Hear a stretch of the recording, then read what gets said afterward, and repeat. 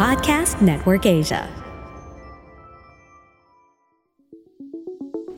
FirstMetroSec is providing this podcast as a general market commentary. Reference to any specific security, product, or entity do not constitute as an offer or a solicitation of an offer to buy or sell any financial instruments or to participate in any particular trading strategy.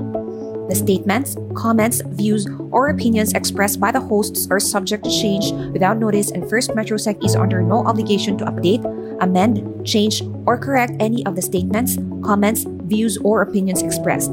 The statements, comments, views, and opinions expressed by the guests are their own and do not necessarily reflect the view of FirstMetroSec. FirstMetroSec disclaims any liability arising from reliance on or reference to any information obtained in this podcast.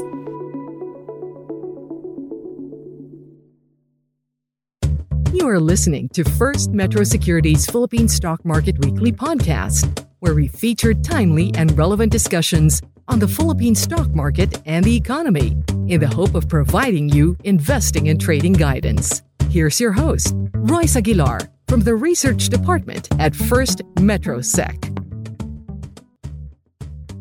You are listening to Philippine Stock Market Weekly's Market Bites, our mini-series which strives to deliver trading and investing analysis built on our research reports. For in-depth information, you may also log in to your FirstMetroSec account and head to the Research tab.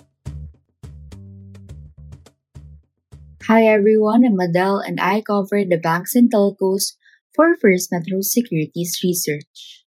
In this episode, let me share with you our latest company update for Globe titled Defending Market Share is Paramount. In this report, we maintained our hold call for Globe with a lower target price of 1,830 pesos.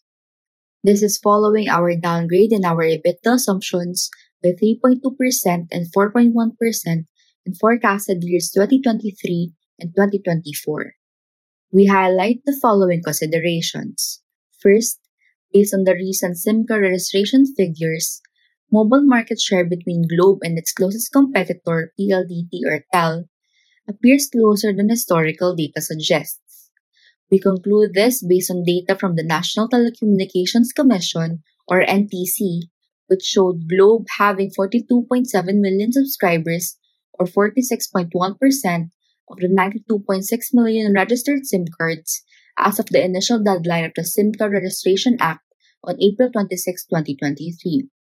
In fact, the data also points to TEL having a slightly higher market share at 47.2% with over 43.7 million SIM card registrations.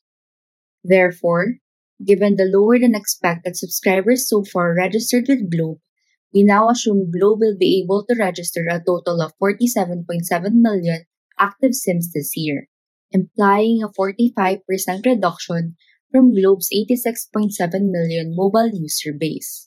At this point, we are not counting on substantial SIM card activations within the 90-day extension period. In an earlier statement, the Department of Information Communications Technology, or DICT, has said it estimates over 50 million SIMs are considered disposable or used only for telemarketing or scamming purposes. Second, we reiterate that fixed line space will remain a tough market to penetrate for Globe.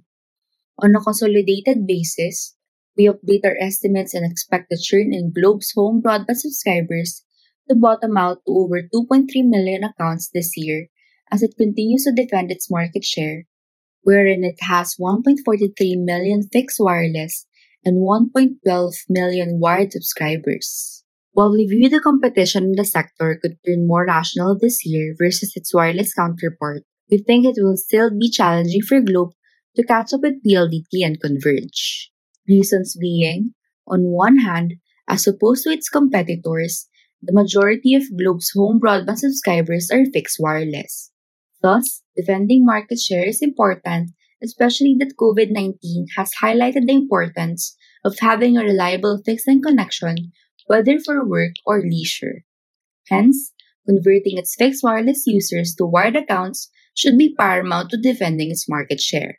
On the other, we argue that catching up in fixed-line broadband segment is a tall order. Globe may need to be a price disruptor and incur larger capex given competitors' already strong coverage in Tier 1 and Tier 2 cities, as well as their leadership in port rollouts. To close the market share gap, we believe Globe may need to be a price disruptor, especially given the stickiness of fixed-line broadband subscribers, and spend larger capex for network expansion in less dense cities or areas. Third, we assume Globe will monetize another 30 billion in tower assets and recognize an estimated 8 to 9 billion pesos in related one-time gains in forecasted year 2023. As of April 28, 2023, management shared that 44%, or a total of 3,120 towers, out of the 7,059 towers, have been successfully transferred to tower companies, raising roughly 40.5 billion pesos to date. Of this figure, roughly 30 billion pesos was raised in 2022 from 2,410 towers, or around 34% of the towers. This is subject to certain closing conditions, and management expects a sale for the remainder of the assets to be finalized within the year. For now, we expect Globe can raise another 30 billion pesos from tower sales similar to last year. Finally, we lowered EBITDA margins on negative operating leverage and the land interest rates assumption in line with Globe's 2022 performance. Overall, these adjustments resulted in a 3.2% and 4.1% downward adjustments to our EBITDA forecasts for Globe in full year 2023 and 2024. Again, we maintain a hold on Globe with a TP trimmed to 1,830 pesos. Our new TP implies a 6 times EV/EBITDA on forecasted 2023 EBITDA of 76.4 billion pesos, below EM peer average of 7 times. That's it for our Globe Company update. Thank you.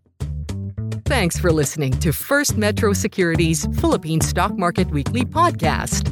Don't forget to follow us to get first dibs on our new episodes. For more up-to-date market news and info, exclusive content, and the opportunity to connect with your fellow Filipino investors and traders, join facebook.com/groups/FirstMetroSec and be part of the FirstMetroSec family.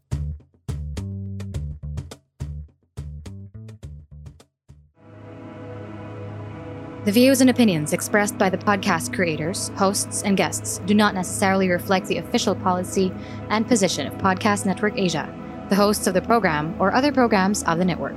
Any content provided by the people on the podcast are of their own opinion and are not intended to malign any religion, ethnic group, club, organization, company, individual, or anyone or anything.